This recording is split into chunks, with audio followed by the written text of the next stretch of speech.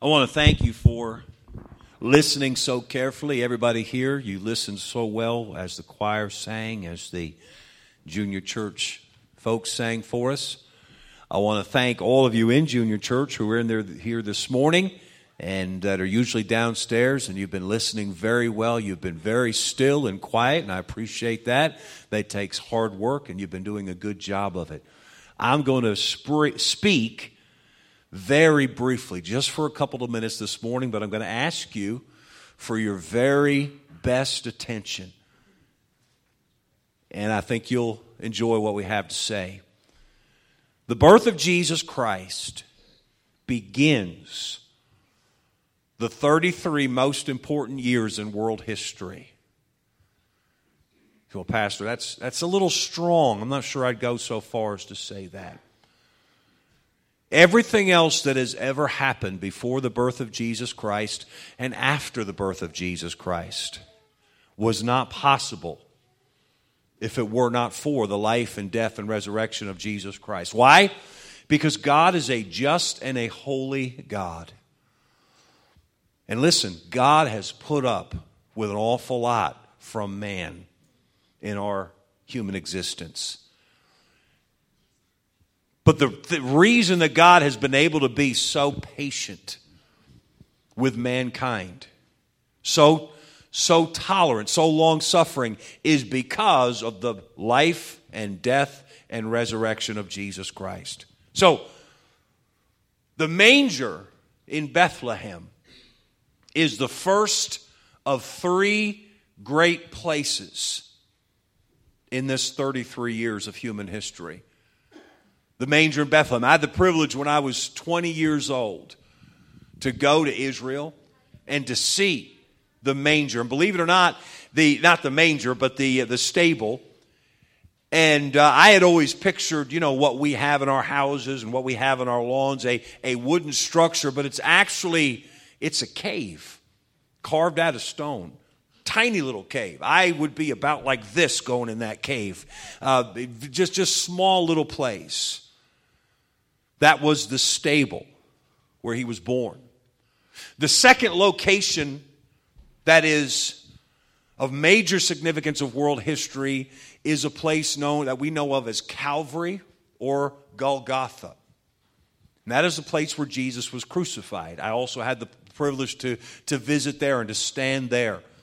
The fact is, when I visited, I don't know if this is true today, but when I visited that place, it was a bus station right there in front of where the place of the skull is. Golgotha is where Jesus was crucified, and Golgotha means the place of a skull. And when you look at that hillside, and you can even look at this online, if you Google Golgotha, you will see this rocky hillside, and you can see the image of a skull naturally in that hillside.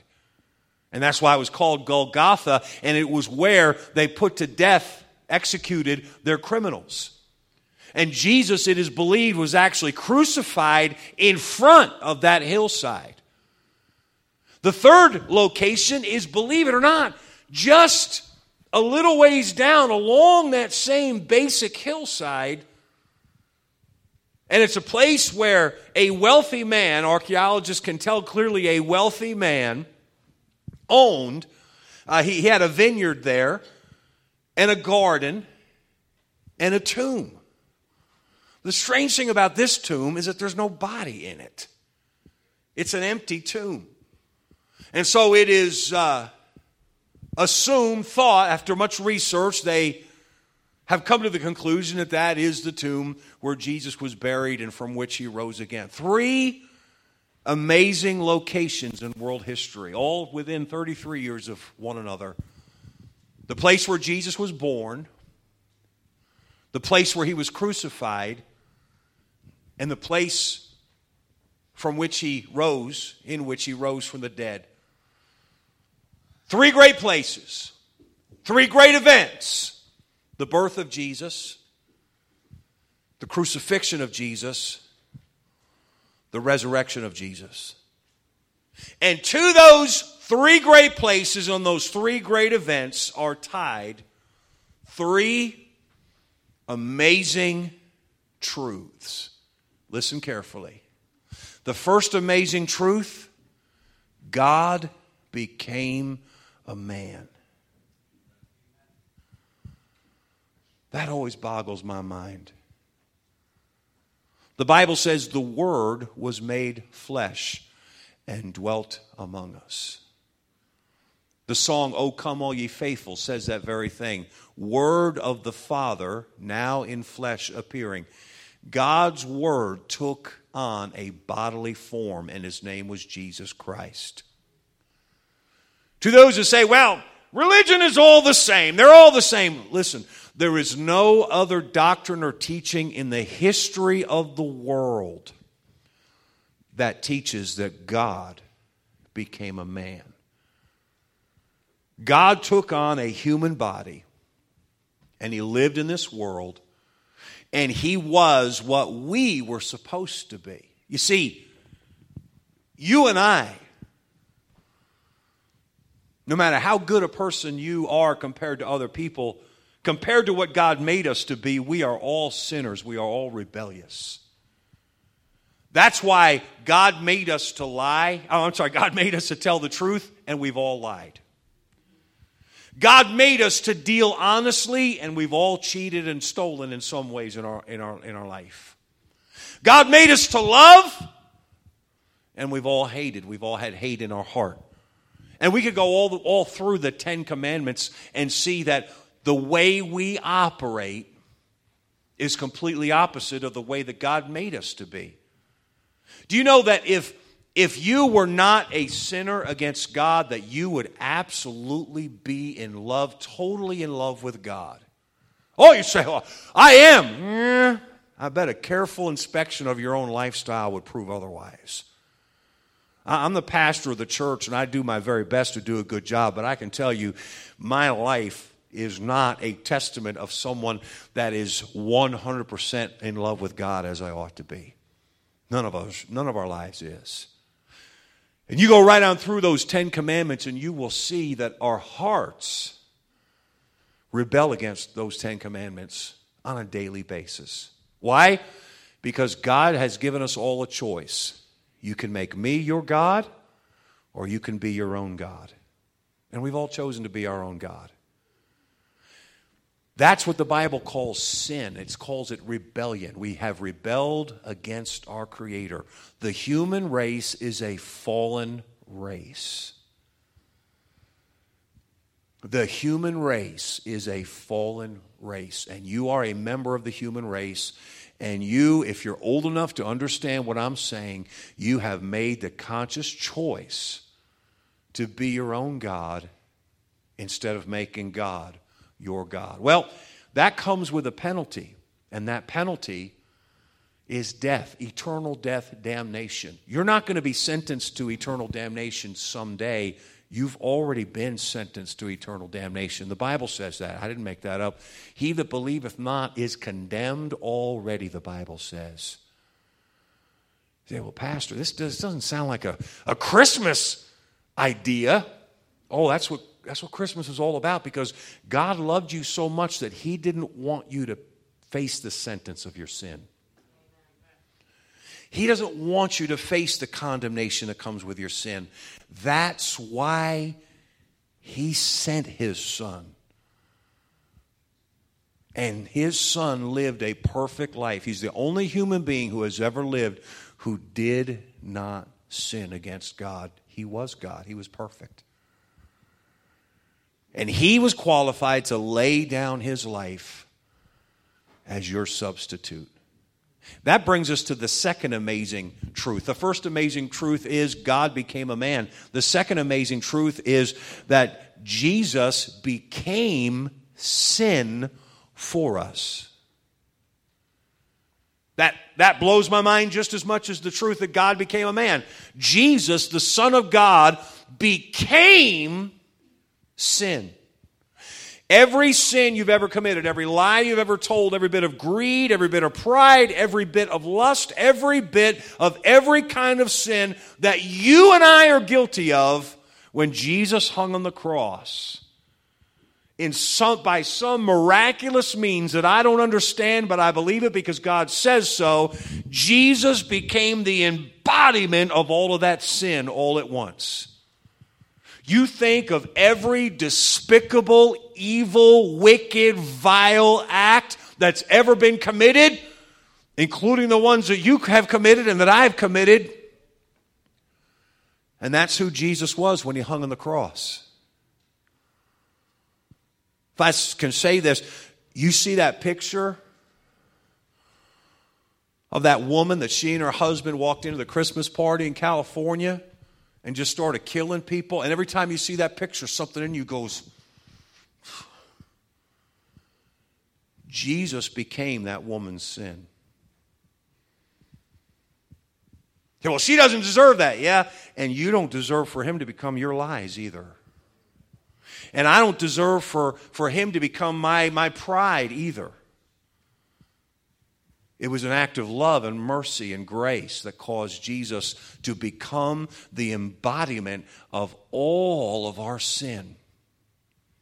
Jesus died for the sins of all mankind who would ever live, even those before he was crucified, all the way back to Adam and Eve. He died for every sin that was ever committed. And that's the second great truth. Jesus became sin for us. He was buried, and 3 days later, the third location, the empty tomb. The third great event, Jesus rose from the dead. And here's the third great truth. Jesus conquered death for every human being.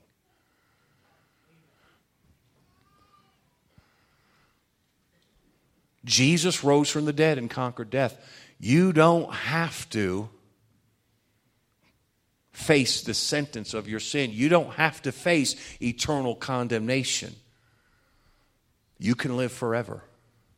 Oh, Pastor, that's just fairy tale stuff. Well, that's the decision you have to make. Do you believe God when he says, whosoever believeth in Jesus hath everlasting life? That's the promise of this book. That's the promise, by the way, the same book that told us that Jesus was born in Bethlehem, that told us that Jesus died on the cross, that told us that Jesus rose from the dead. That very same book says that if you will believe on Jesus, you will live forever. So the message of the manger is that there's a cross. The message of the cross is that there's an empty tomb. The message of the empty tomb says that if you will believe on the Son of God born to the earth in the manger and crucified on the cross and risen from the dead, if you will trust him for yourself, you will receive forgiveness of sins and everlasting life. This week, hopefully everybody in this room will be handed at least one gift from somebody that you love. And you'll have a choice. Will I receive it? I'm not sure I've ever been handed a gift in my life that I didn't accept. When someone hands you a gift, the gracious response is to receive it and take it as your own because somebody loved you enough to give that to you. God loved you enough to send his Son to be born into this world, to live a perfect life, to die on the cross for your sins, to rise from the dead so that you could be forgiven and receive everlasting life. And he extends to you the gift of Jesus Christ. If you will take him, you will be forgiven of all your sins and have everlasting life. You say it can't be that easy. Oh, the Bible says it is. Same Bible says, yes, it is. The gift of God is eternal life through Jesus Christ our Lord.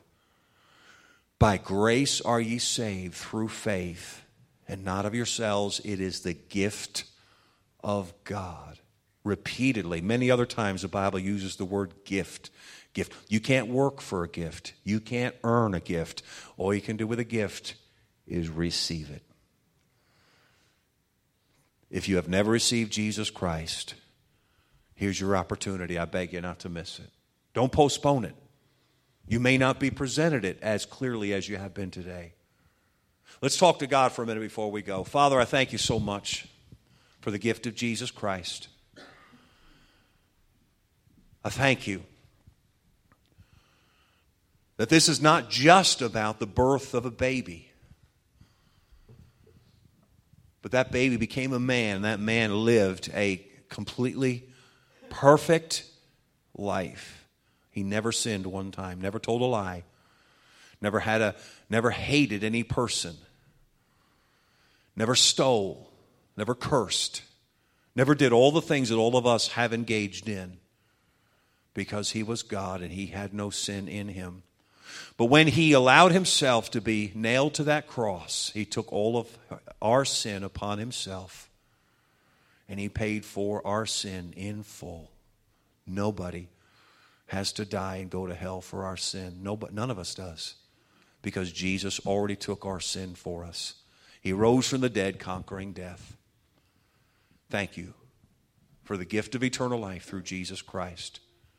Could you keep your heads bowed for just a moment? We're going to be leaving in just a couple of minutes, but before we go, I wonder if there's someone here this morning in this good crowd who has never received God's gift of eternal life for yourself. You can do that right now, and I'll show you how. If you say, yes, I know I've sinned against God. God says I'm a sinner. I know that. And you know that you deserve whatever God says you deserve. God's the righteous judge of the universe. If God says we deserve eternal damnation, then there's no way out of that. We deserve what God says we deserve. But Jesus Christ already took our sentence for us. He already died in our place. He rose again and conquered death. And if you want to make him your Savior, there's no place you got to sign. There's nothing you have to join. There's not even any physical action you have to take. You don't have to promise, okay, I'll come to church every Sunday for the rest of them. No, that's not it at all. It's a decision you make in your heart, and then you tell God that you've made that decision. So if you've already said, yes, I want Jesus as my Savior, then all you got to do is tell him right there where you are. If you've never taken Jesus as your Savior before, but you choose to do that today, talk to God. Here's what you say, just between you and God.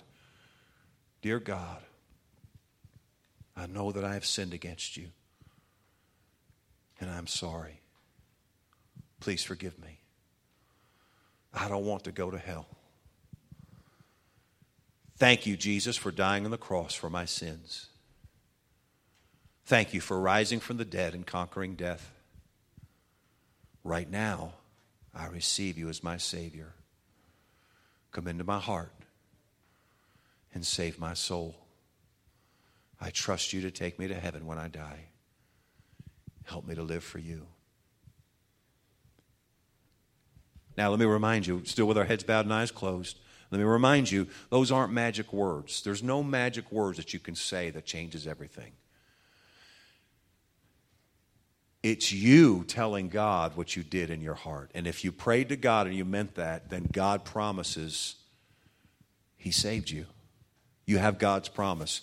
He that believes on the Son has everlasting life. That promise is found in the Bible again and again. Scores of times you can find promises in the Bible to say, if you believe on Jesus, God immediately gives you everlasting life. I wonder who's here this morning that said, Pastor, before today, I had never made the choice. You may have known about it, but I never actually made the choice for myself. But just now, when you prayed that prayer, I prayed with you, and I asked Jesus to save me. Would you slip, with nobody looking but me, would you slip up your hand and say, yeah, just now I trusted Jesus as my Savior. Praise the Lord. Someone else, you say, yeah, just now when you prayed that, I prayed with you, Pastor. I received Jesus as my Savior. Lord, you see the hands, you see the hearts. And I pray that you'd give the folks that raised their hands and trusted Jesus today an unshakable assurance that their sins are forgiven, that they have everlasting life. Thank you so much, Lord. Thank you so much for your unspeakable gift of Jesus Christ. We are so blessed. Thank you. Let's all stand together this morning. Instead of an altar call as we ordinarily would have, let's just thank God this morning for our salvation. Would you sing with me if you know the song, God is so good? Would you sing it? God is so good. God is so good. God is so good. He's so good. Amen. He died for me. Sing. He died for me.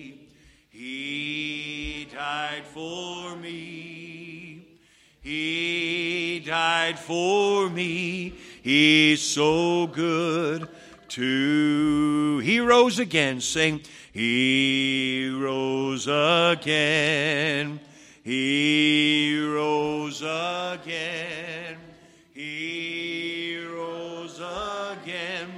He's so good too. And he saved my soul. He saved my soul. He saved my soul. He saved my soul. He's so good.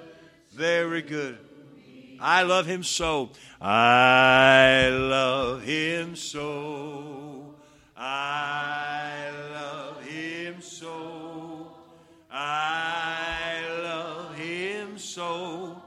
He's so good to me. Amen. Brother Freddie's going to come make a couple of